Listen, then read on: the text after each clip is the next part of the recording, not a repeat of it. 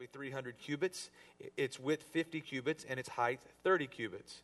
You shall make a window for the ark, and you shall finish it to a cubit from above, and set the door of the ark in its side. You shall make it with lower, second, and third decks. And behold, I myself am bringing floodwaters on the earth, to destroy from under heaven all flesh, in which is the breath of life. Everything that is on the earth shall die. But I will establish my covenant with you, and you shall go into the ark, you and your sons and your wife, and your sons' wives with you. And of every living thing of all flesh, you shall bring 2 of every sort into the ark, to keep them alive with you. They shall be male and female. Of the birds after their kind, of the animals after their kind, and of every creeping thing of the earth after its kind, 2 of every kind will come to you to keep them alive. And you shall take for yourself of all food that is eaten, and you shall gather it to yourself, and it shall be food for you and for them. Verse 22, thus Noah did, according to that all that God commanded him, so he did. Let's pray. Father, I thank you for your presence that's here today, for that which you've already done in our hearts and in our lives, for choosing to come and be with us. Lord, we're so blessed today. I ask that you would open up our hearts, our minds, and our spirits to hear from you and to be challenged by the power of your word. That my words not be mere words of man's wisdom, but lace them with the power of the Holy Spirit and the demonstration of your Son, Jesus. Touch us today. In Jesus' name we pray. Amen. As we dive into this amazing story, I find this story just a little bit hard to believe. Can I be honest with you for a moment? When I think about the fact that one man and his 3 sons built an ark, built a boat big enough to house 2 of every kind of animal on the earth, and food and water and all the things that they would need for them and the animals to survive. Not just for 40 days and 40 nights, but the Bible says in chapter 7, verse 24, that the waters prevailed on the earth 150 days. 5 months they floated, and they had to have enough room and enough space. And I think to myself, of all of the animals, is this even remotely possible? I mean, I know that God can do some amazing things. I know that God calls the waters to part. I know that he created the heavens and the earth. But is it really possible for one man to build a boat out in the middle of the desert that could hold this many people? Has anyone ever had this thought before? Just for me, indulge me for a moment. I want to show you a video that takes you through the actual science of what we know about the ark, what the Bible says, and what we know about the animal kingdom. And let's answer this question. Before we get going any further, is it even possible for this to happen? I can try to talk that fast today, but I don't know if we'll get much done.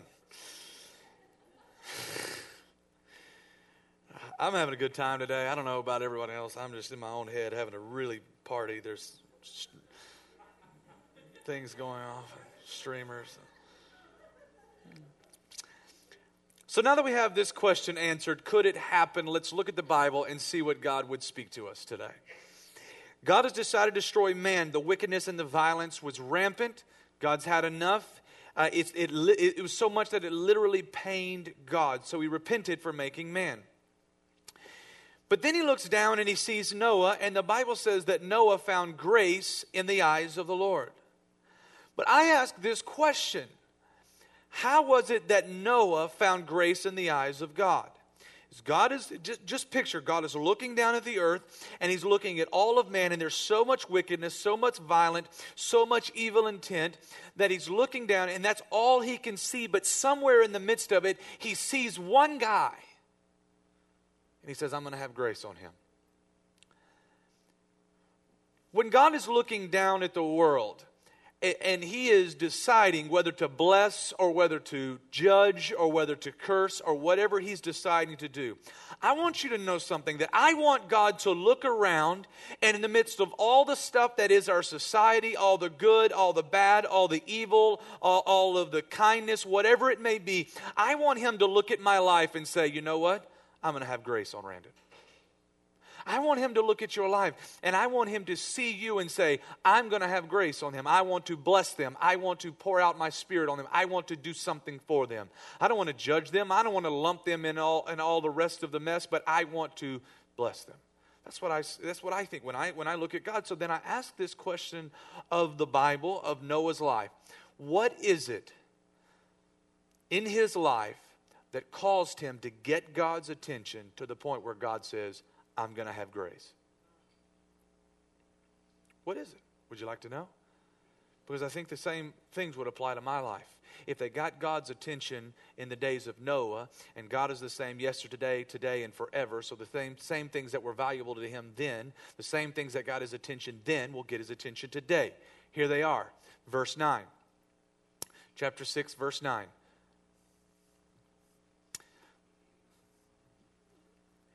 This is the genealogy of Noah. Noah was a just man, perfect in his generations, and Noah walked with God.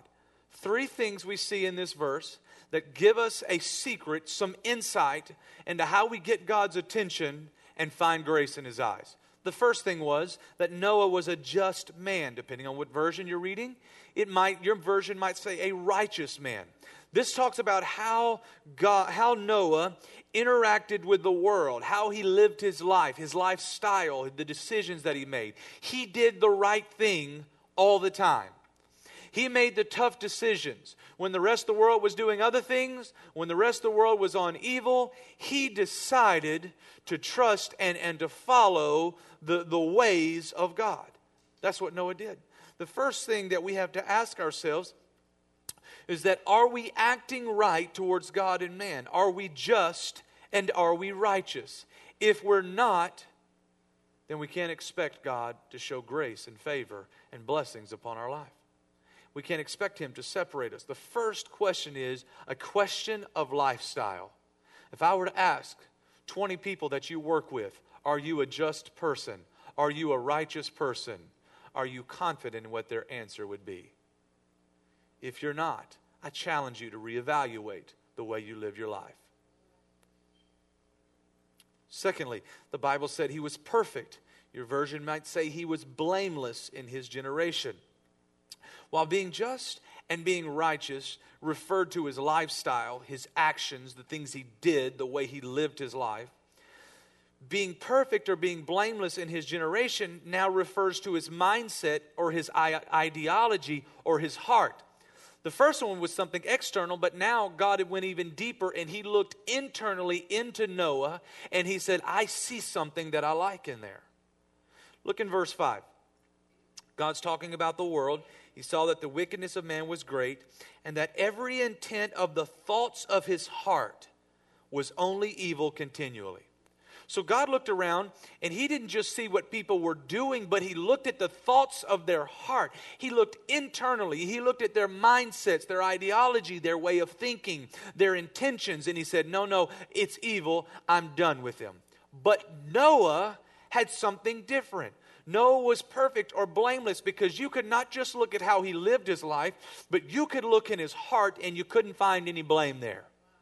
You could look at his heart, and his heart was pure before God. He did his best to live a righteous life, not only on the outside, but on the inside also.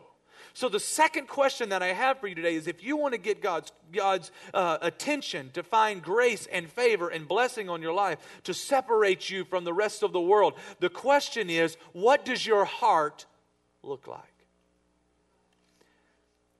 We have a tendency to take on the mindset of the world.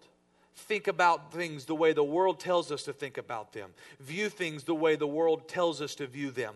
But I want to challenge you to take on the mindset of the Word of God. To take on the mindset of the Bible, the way God thinks, and let that get into your heart. Let God renew your heart. And in that, you'll find grace and you'll find favor. What does your heart look like? Thirdly, Noah walked with God. First, we talked about his lifestyle. Second, we talked about his mindset or his ideology. But thirdly, the Bible says that Noah walked with God. I find this fascinating because when you take it back to Genesis chapter 1 and 2, you find where Moses, who wrote the book of Genesis, who tells us these stories, he uses the same versions, the same verbiage when he talks about Adam. And he said, you may remember that Adam walked with God in the cool of the day. How many remember that? This statement referred to a relationship with God where they talked with each other, where they walked together, where they talked together, where they had a relationship. It wasn't just I'm over here doing my thing, God, and you're up there doing your thing, God, but they walked together. And so when Moses is now describing Noah, he says the same thing about Noah.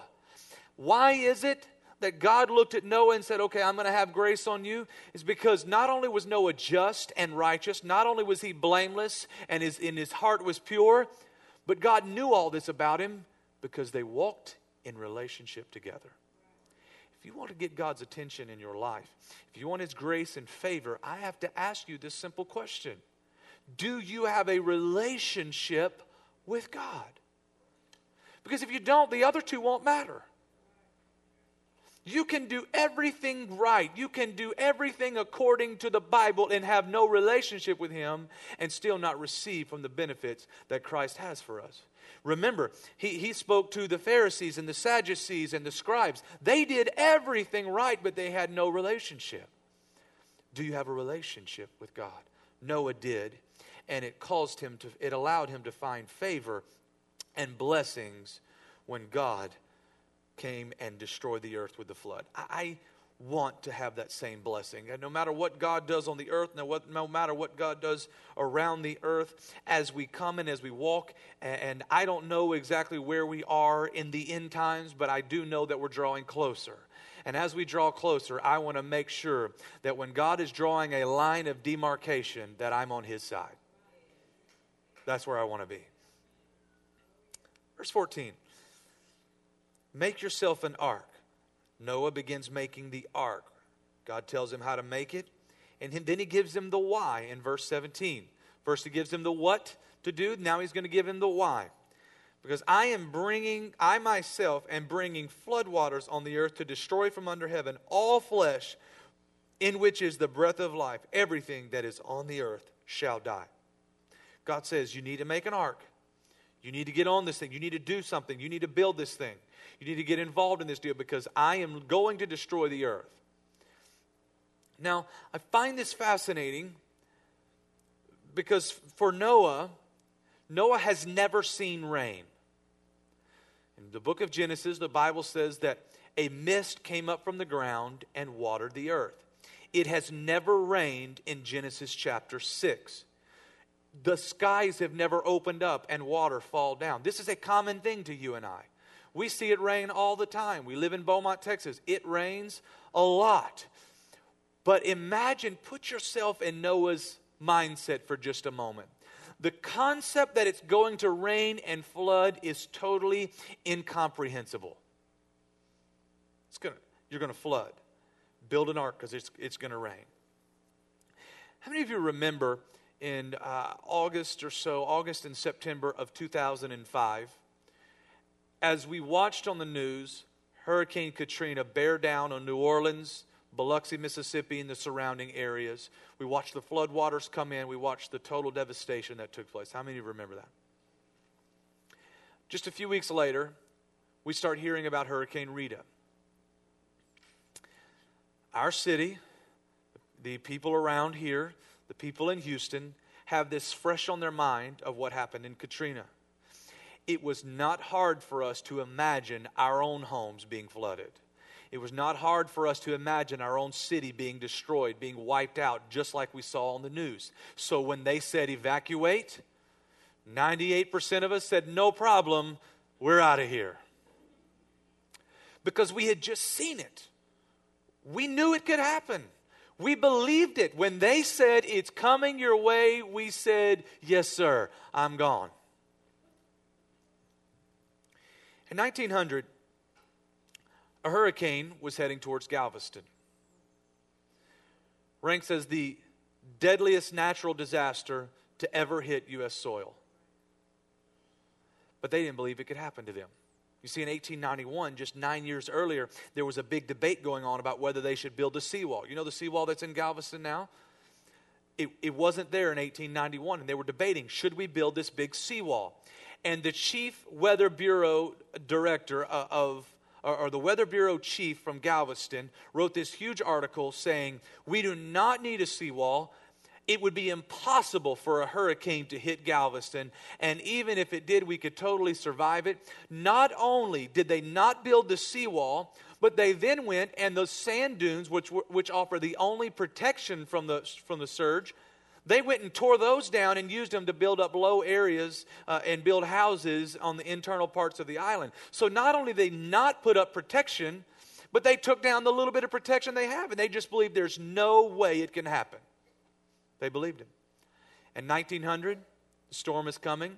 People are out on the beach. They're having a good time. They're vacationing. Galveston is booming. Not even able to comprehend that a hurricane could hit them. Somewhere between 6,000 and 8,000 people died that day. They tell us approximately 145 mile an hour winds hit Galveston dead on. A train from Beaumont was trying to get in there and get people out. It got stuck, couldn't get across the landing at the ferry. People died on the train because of the floodwaters. Because they couldn't comprehend that it would actually happen. Has God ever told you to do something in your life, but it's so incomprehensible that you couldn't believe it and you couldn't follow him? You want to believe God. You want to trust God. You want to do what God says. But it's so big, God, that it can't fit in the framework of my mind. Now we come to the big issue for Noah's life. In verse 22 of chapter 7. Thus Noah did, according to all that God commanded him, so he did. In spite of this thing being too big for the world to understand, in spite of him not being able to know how rain could fall from the sky, how does water get up there, therefore how does it fall down? He couldn't grasp it all. He didn't have the tools that we have today to understand this. All he knows is it's never rained. God said it's going to rain, build an ark. And yet, Noah decided to believe God anyway. Here's what I want you to understand today. Believing God, to believe God is to obey God, even when you don't understand. To believe God is to trust him and obey him even when it doesn't make sense. You may remember as a kid, or maybe with your kids, as you were going through new experiences and learning to do new things. As you go to do something new, it was always scary, and I don't know if this will work. But for me, I would always be like, I don't know if I can do that. But my father would say, no, son, buck up. That's what he would always tell me. Buck up. Man up. Dad, I'm 4.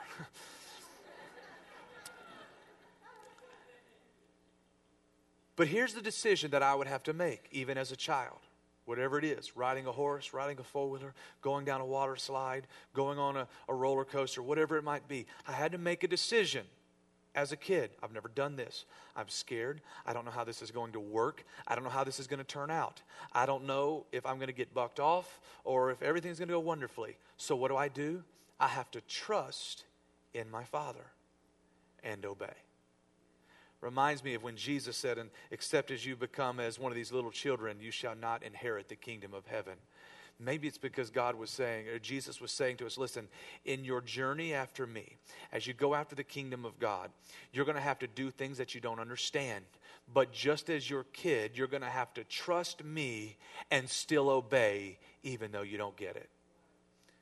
Even though everybody's looking at you and saying, you're crazy, Noah, can you still trust me? Noah believed God, therefore he obeyed God. Then I have this incredible thing. Noah builds the ark. It takes him 75 years to build the ark. He's building the ark. People are mocking him. For many people today, 75 years is an entire lifetime he takes to build the ark. He finally gets it built. God says, go on the ark. They go on the ark. He says, okay, in 7 days it's going to start raining. They're waiting on the ark. day. Finally, it starts raining. God says it's going to rain for 40 days and 40 nights, and the floodwaters are going to cover the earth. And for 40 days and 40 nights, it happens exactly like God said it. And the same waters that were destroying the earth lifted Noah up and saved him in the ark. Now, I want you to think about something pretty incredible. I read these 4 chapters several times because I just find this fascinating. Maybe it's just me. Everything that God said would happen, happened. God said, build an ark because it's going to rain. So Noah built the ark just as God said. The animals come from God knows where, and they just start lining up and going on. Nowhere do we see Noah out there or roping cats and trying to get them on. We don't see that. The animals come on. The door is closed. It starts to rain for 40 days and 40 nights. It is raining. It is flooding. But here's the deal. God never told Noah what would happen after the rain. He never said the waters are going to recede and you're going to get a chance to start over on the earth. All he said was, I'm going to destroy every living thing on the earth. So, here's Noah. Everything that God said would happen has happened. He's on there. He's got chickens and donkeys and a stray cat and all these things. And I don't like cats, in case you don't know that about me. And so they're all on here. He's got his wife and he's got his sons and their wives. And here they are. 40 days and 40 nights. It's raining. They're thinking, look, God spoke. It really happened. We believe God. And then it quit raining. After 40 days and 40 nights. A little over a month. The problem is, it's still flooding. All they see is water. And now they're just waiting. I figure maybe a week or so after the rain stopped, maybe Shem, maybe Ham, maybe Japheth, one of them comes to Noah and they say, hey, Dad, what did God say after the rain? Think about it. Noah says, he didn't say anything. He just said build an ark and he was going to save us and he was going to build a covenant with us. Okay. He goes back to the other brothers and the wives. What did he say? God didn't say anything to him. 150 days total. The floodwaters were on the earth. 150 days. It only rained for 40 days and 40 nights. That means for 110 days, the waters are covering the earth. And Noah and his sons are sitting on the boat. The sun is shining, but they're still floating, wandering aimlessly. They have been waiting on the boat longer than it actually rained. What do you do when God has done everything He said, and now you don't know what to do and you don't know what to believe? Are you going to live on this boat forever? Have you forgotten us, God? Do you think that Noah and his sons felt like maybe God had abandoned them? They forgot, thanks for saving us. Now we're just going to die here. I've been watching that lion. We're running out of food for him. He's already tried to eat the chickens. He already tried to eat the gazelle. And he's been, every time I walk by his stall, he's looking at me and he just growls. I mean, I'm just, God, have you forgotten me on the boat? Have you ever felt that way? That, God, have you just forgotten me? I've been out here doing everything you said. I've been out here doing my best to obey you. I look like a fool in front of everybody, but you've come through for me. But now it's been 110 days. It's been months. I haven't heard from you. You're not telling me what to do. Have you abandoned me and forgotten me, God? I don't know if you've ever felt that way, but I have. But here's what the Bible says in chapter 8, verse 1. Then God remembered Noah. And every living thing, and all the animals that were with him in the ark, and God made a wind to pass over the earth, and the waters subsided. Then God remembered. You got to know something. You keep trusting. You keep obeying. You keep doing what God said. He will remember you. He hasn't forgotten you. He hasn't abandoned you. He's just waiting on the right time.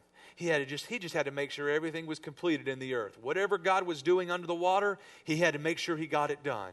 And then He remembered Noah. He hasn't forgotten you. If you feel abandoned, if you feel forgotten by God, He didn't forget you. Just keep believing. Amen. 1 Peter chapter 3. We're coming to a close now. 1 Peter chapter 3, verse 18, for Christ also suffered once for sins, the just for the unjust, that he might bring us to God, being put to death in the flesh, but made alive by the Spirit, by whom also he went and preached to the spirits in prison, who formerly were disobedient, when once the divine, he's talking about God here, long-suffering waited in the days of Noah, while the ark was being prepared, in which a few, that is 8 souls, were saved through water. There is also an antitype which now saves us. Baptism. Not the removal of the filth of the flesh, but the answer of a good conscience towards God through the resurrection of Jesus Christ. Here's what I want you to understand today as we look at the story of Noah. Not Moses, not Noah, but Noses. You got that? It is a picture of water baptism and the life of the believer. This is what Peter is sharing with us. He said, as Noah passed through the waters, the filth of the sin and the wickedness and the evil of the earth was buried in the water, and Noah was raised up and he was resurrected, per se. And so for us, as we go down to the waters of baptism, as we, baptismo means to submerge or to immerse. As we are immersed in the waters of baptism and we come up, our old sin, our old life, our old person, our old being, our old mindsets, our old habits, our old hang-ups, our old struggles are buried under the water.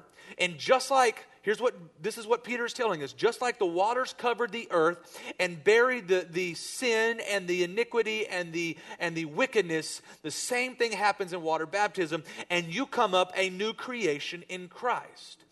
In chapter 9 of Genesis, the Bible says that as God is creating this new covenant with Noah, in the first few verses there of chapter 9, God says to Noah, I want you to be fruitful and multiply and fill the earth and subdue it. Here's what he did. You might remember that because in Genesis chapter 1, as soon as God makes Adam, as soon as God makes man, he tells him the same thing. But man got away from it. Man got caught up in sin. So here's one of the things that happens when you are baptized. You go down, the old man has passed away, the sin is gone, but when you come up, not only are you a new creation in Christ, not only do you have power to overcome, not only are you freed from the sin that has tried to bind you, but God looks down on you and he says, okay, I'm going to bring you back to my original purpose, my original intent for your life, and I'm going to speak that back over you. Everything you thought was lost wasn't lost. You get a chance to start again. Everything you thought went too far, couldn't be done, was too messed up. God says, no. I'm going to bring you back and I'm going to speak it into you again.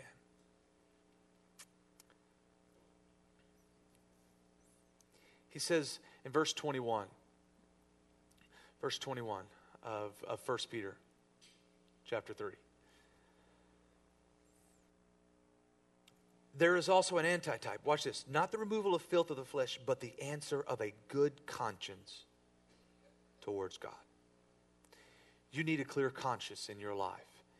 You need to know a few things about baptism. First of all, it's permanent. When the flood wiped away the sinful world, and our baptism wipes away our sinful life, you don't have to go back there anymore. Secondly, it is public. When we're baptized, we do it publicly. We do it openly because we're declaring to God and the world and the devil and anybody else who will listen, that was the old me. Now I'm coming up the new me. Thirdly, it's a pledge that I have a good conscience towards God. You see, when you repent and you invoke the blood of Christ, your sin is blotted out and no longer exists to God. He can't see your sin, but the problem is we still know it happened. The enemy still tries to bring it against us. He still tries to hold you down because of it. But no worries. Peter said there is a solution. When you're baptized, when you come up out of the waters, you have a clear conscience. Yes, devil, that did happen. Yes, that was done. Yes, that sin did take place. But that was the old me. I'm a new creation in Christ. So you can't hold against me what happened in my life. You can't hold against me what I did before Jesus, before baptism. It's gone now. You can have a clear conscience. You can close your Bibles today.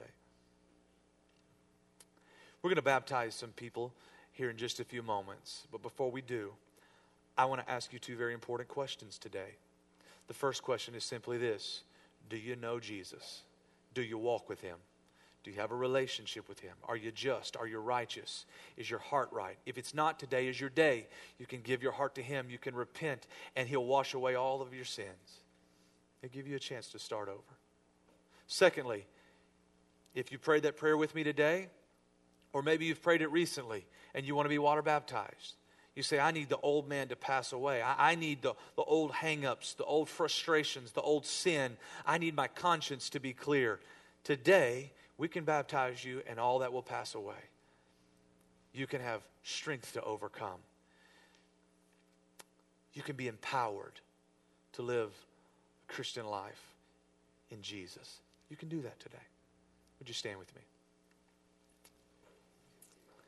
With every head bowed and every eye closed, I want to ask you this question. Noah had to build the ark for himself. God said, build for yourself an ark. There are some things in life that no one else can do for you.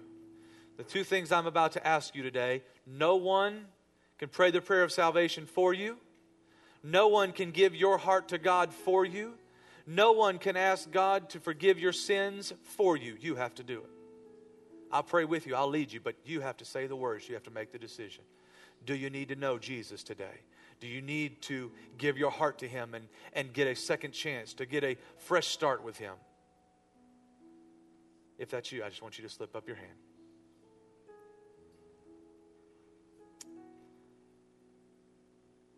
A few more hands need to go up. Yep, I see them. I see your hands. All right. I want everyone to repeat after me as we say this prayer. Dear Heavenly Father, forgive me of all of my sins. Be the Lord of my life. I want a second chance, God. I want to live for you. I want to serve you. Live inside of me. Fill me with your Holy Spirit. Wash all my sins away.